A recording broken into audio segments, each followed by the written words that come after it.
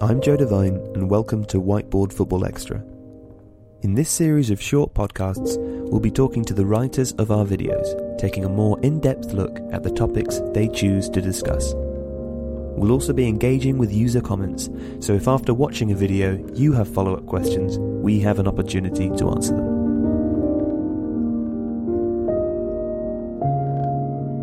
Underrated or overrated, depending on who you speak to. Raheem Sterling certainly splits opinion, but the stats show that he's currently enjoying his best season in terms of attacking output. I'm joined by Alex Stewart to talk about his resurgence under Pep Guardiola, his international hopes, and the swathe of potentially unfair, negative criticism levelled against him. Alex, in the video you say that Raheem Sterling should be considered as one of England's key players, particularly given his revival of sorts under Pep Guardiola. But how much of Sterling's improvement is down to how he's handled, tactically or otherwise, by Guardiola? And do England need to consider his strengths in this regard to get the best out of him? And further to that, is he key enough for Gareth Southgate to bend England's tactical approach to suit him? I think in response to the first point, it's worth noting that Guardiola's used Sterling in 8 different positions in both the Premier League and the Champions League. So he's played him everywhere from as a wing-back to a centre-forward.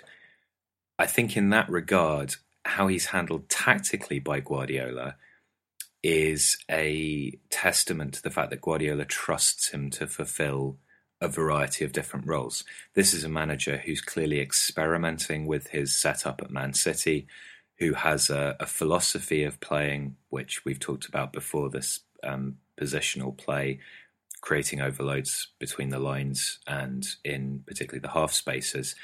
And in Sterling, he clearly feels he has a player that he can deploy in a variety of different positions to augment that flexibility and to develop effectively in whatever position he wants him to play in, but adherent to that philosophy. So I think what it says is that Guardiola trusts Sterling to play in a variety of different roles, which I would suggest shows that he feels Sterling's quite an intelligent player. We know Guardiola values players with footballing intelligence, which is why he's cited Philippe Lahm as probably the best player that he's ever managed. Do England need to consider his strengths? Yes, absolutely. His strengths, I would suggest, quite obviously include pace and dribbling, but that astute positional sense that Guardiola is developing is certainly something that England need to take into consideration when they're setting up. Is he key enough for Southgate? I don't know if Sterling is yet the sort of player that you build a whole approach around. I think if you look at who England have got in positions of real strength, personally speaking, I would be looking to build a team around a kind of Spurs spine of Harry Kane, Dele Alli and Eric Dyer, and then working out how Sterling fits in around that. But I think based on what I've said just now, Sterling is the sort of player that you can do that with. You have a core group that you look at and say, this is the spine of the side, this is where we need to create a team around, and Sterling is exactly the sort of player who would appear, based on how Guardiola's using him, to be an ideal candidate for fitting in around those core players. In the 2013-14 season, Liverpool finished second and scored 101 goals, whilst in the 2014-15 season, the club finished sixth and scored only 52. So given this, you know in the video that Sterling's output in that second season, having a hand in 30% of those 52 goals, was all the more impressive given the context. One of the claims that is often levelled against him, however, is that he excels when there are better players around him, and that he, when he isn't the opposition's main focus, he performs better. Is that a fair assessment? And if it were, would it be a concern in an England team that is generally less talented than his club side? I think the first point to say there is that criticisms of Sterling are not necessarily based on what's actually being seen and what's actually happening in terms of how he plays, which I think is a point that we'll address later on a bit. I don't know that he does excel when there are better players around him. I think that when he's given a certain degree of license, when he's given the responsibility of leading the team, and that second season at Liverpool, his kind of breakthrough season, everyone was talking about him. Everyone was bigging up Sterling. There was a lot of talk about where he might go, all of that contract stuff. Liverpool were desperate to hold on to him. It seems to me that he played better with that kind of pressure, with that encouraging pressure of what can this kid achieve. And he was still very young at that time. He's still very young now. I think in terms of when the opposition focus on him, any player is going to have a difficult time if they are, sort of man-marked out of the game. But Sterling is exactly the sort of player who it's hard to combat in that way unless you're, looking at doubling up against him, because his pace and his dribbling are such key assets. You could compare him to someone like Wilfried Zaha in that respect. That actually part of what he does is to draw a defensive position out of shape or draw fouls. And so in a way, the opposition really seeking to counter him specifically is actually playing into his hands and actually playing into the style that suits him. Is the England team less talented than Man City? I don't know that it necessarily is. I think Man City are a side who are very much in transition, and I think one of the issues that Guardiola's faced is that he has found a squad of players that aren't actually suited to his style. People are already talking about how Aguero maybe needs to be technically more adept to play the sort of striker role that Guardiola wants. Certainly, the fullbacks are not up to scratch. Arguably, with Stones and Otamendi, you've got a centre-half who's developing into a world-class player and somebody rather workmanlike alongside him. And I would say that of Man City's players, Kevin De Bruyne, David Silva and Sterling are the ones that really are the kind of players that Guardiola wants to hold on to. There's a lot of really talented, particularly young playing staff coming through in the England side. And I think that actually suits Sterling very, very well and gives Southgate the opportunity to create a team of that sort of young, vibrant, attacking style, which Sterling would fit pretty seamlessly into. In terms of his overall attacking output, goals and assists, the current season has been Sterling's best. How can that be explained beyond experience and confidence? And what might Guardiola be doing to enable that? I think that's a really tricky question, largely because we can really only speculate about the sort of stuff that Guardiola's doing almost on a psychological level. If you remember when we talked about Julian Nagelsmann, that sense of management being a lot to do with social competence rather than tactics. And it seems to me that Sterling's the sort of player who probably would benefit from a quite a considered approach in that regard, coaxing good play, good matches out of him and making him feel valued and making him feel that he fits into what's happening there and that he's part of the future of Man City. I think a lot of players in that dressing room will be aware that Guardiola will be wielding a broom rather assertively come the summer. And if Sterling's one of the players who's been given assurances, that will help him. So confidence, I guess, comes from that to an extent. Experience absolutely will come from that. I think probably Guardiola's training benefits attacking players. He's coached players who like to start out wide and then drift in with a license to create before people like Messi, people like Robben. And Sterling can look at Guardiola and go, okay, this is a guy who's managed to get the best out of world-class players, and that's only going to benefit me. So my assumption, without knowing with any degree of certainty what's going on behind the scenes at City, is a kind of combination of those things, that the training methods would be particularly beneficial to a player of Sterling's style, that Sterling feels like he's valued, and that he's working with a coach who can get the best out of him. in a club that's probably moving in the right direction. And that can only be a beneficial thing for his overall game. Before we go to some user comments, this is a question on a bit of a broader note, and you've touched on it already. Many of the comments responding to the video regarding Sterling were actually quite negative.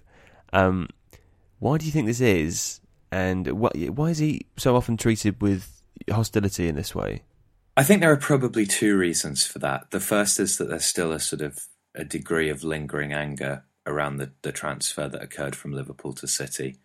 I think that the fires of that were very much stoked by the media, and the media have also been consistently quick, to inveigle their way into what Sterling's doing in his private life. There have been a plethora of what I would say are frankly stupid stories about, he shops in Poundland 1 minute and he's buying a massive house the next minute, and there does seem to be a lot of focus on him outside of his football, which I find rather bizarre.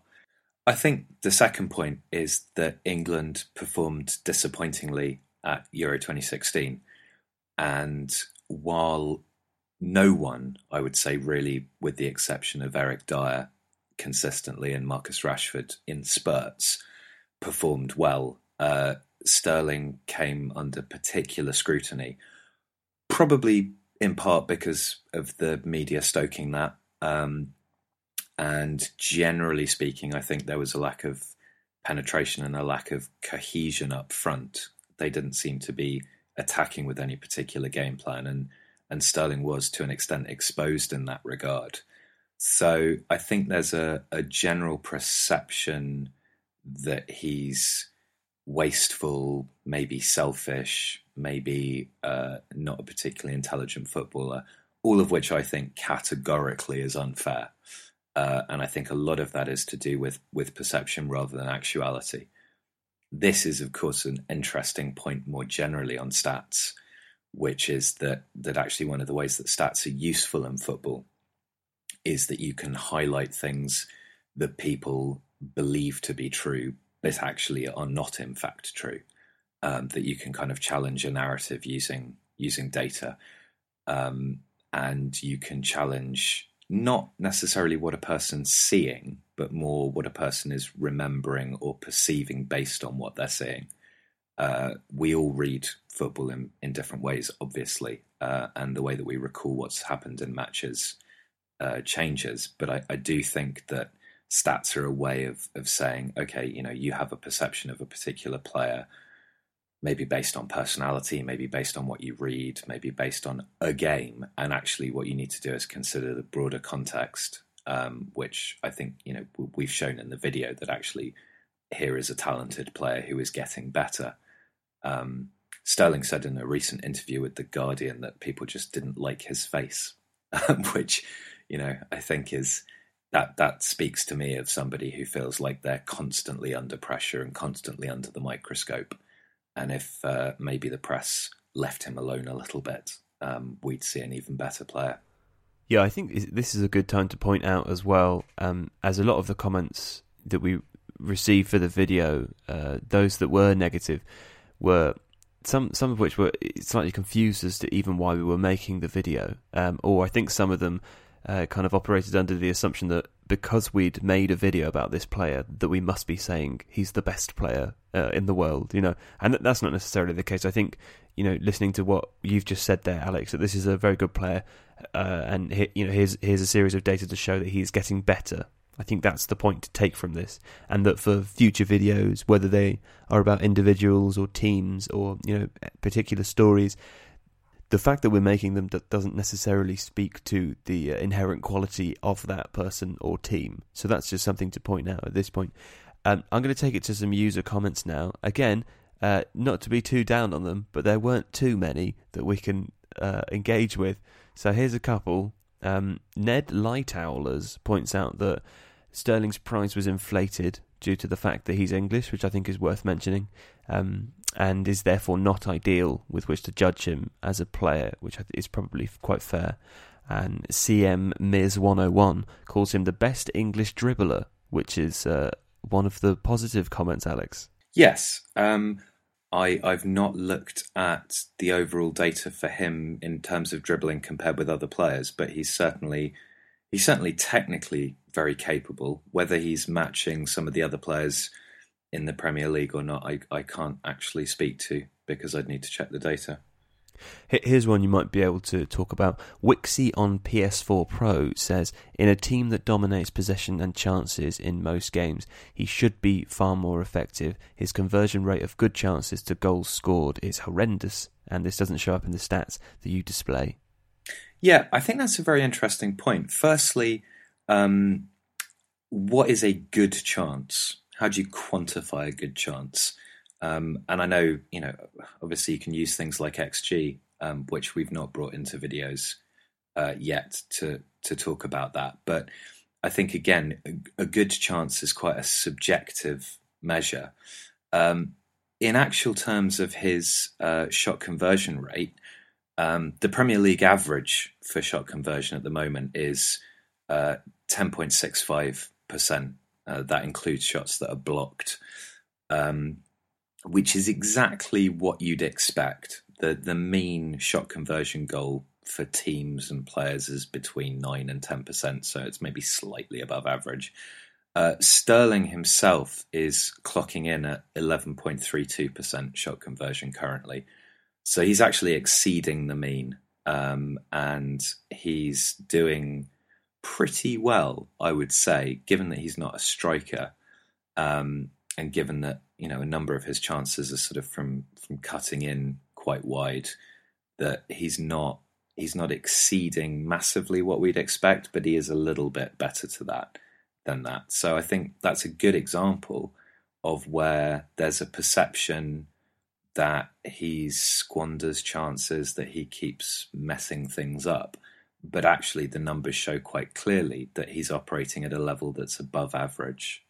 Okay, finally, this is the first podcast that we've recorded discussing a video from our By the Numbers series, and I thought I'd give you the opportunity now to talk a little bit about where we might be going with this in the future. So stats and football is obviously a developing area.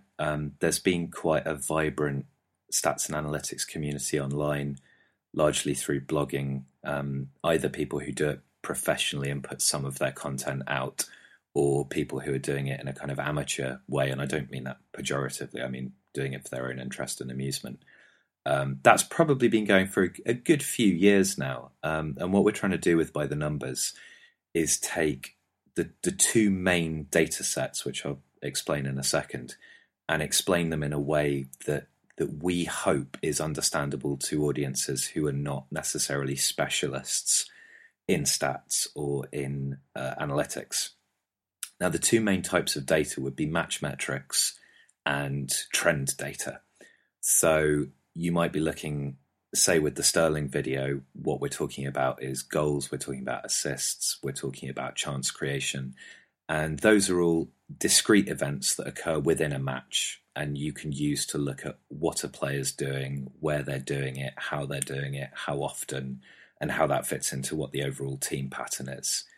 Trend data, which you'll see with the 400 Club video that we've released, is more of an overview and perhaps more the sort of thing that is of interest to a historian, perhaps, rather than somebody who's a statistician, but also does give an indication of, for example, in the 400 video, how many players can actually sustain that length of career in the Premier League, what the sort of average expectations for a really good player are in terms of the numbers of goals and assists they're creating, that kind of thing.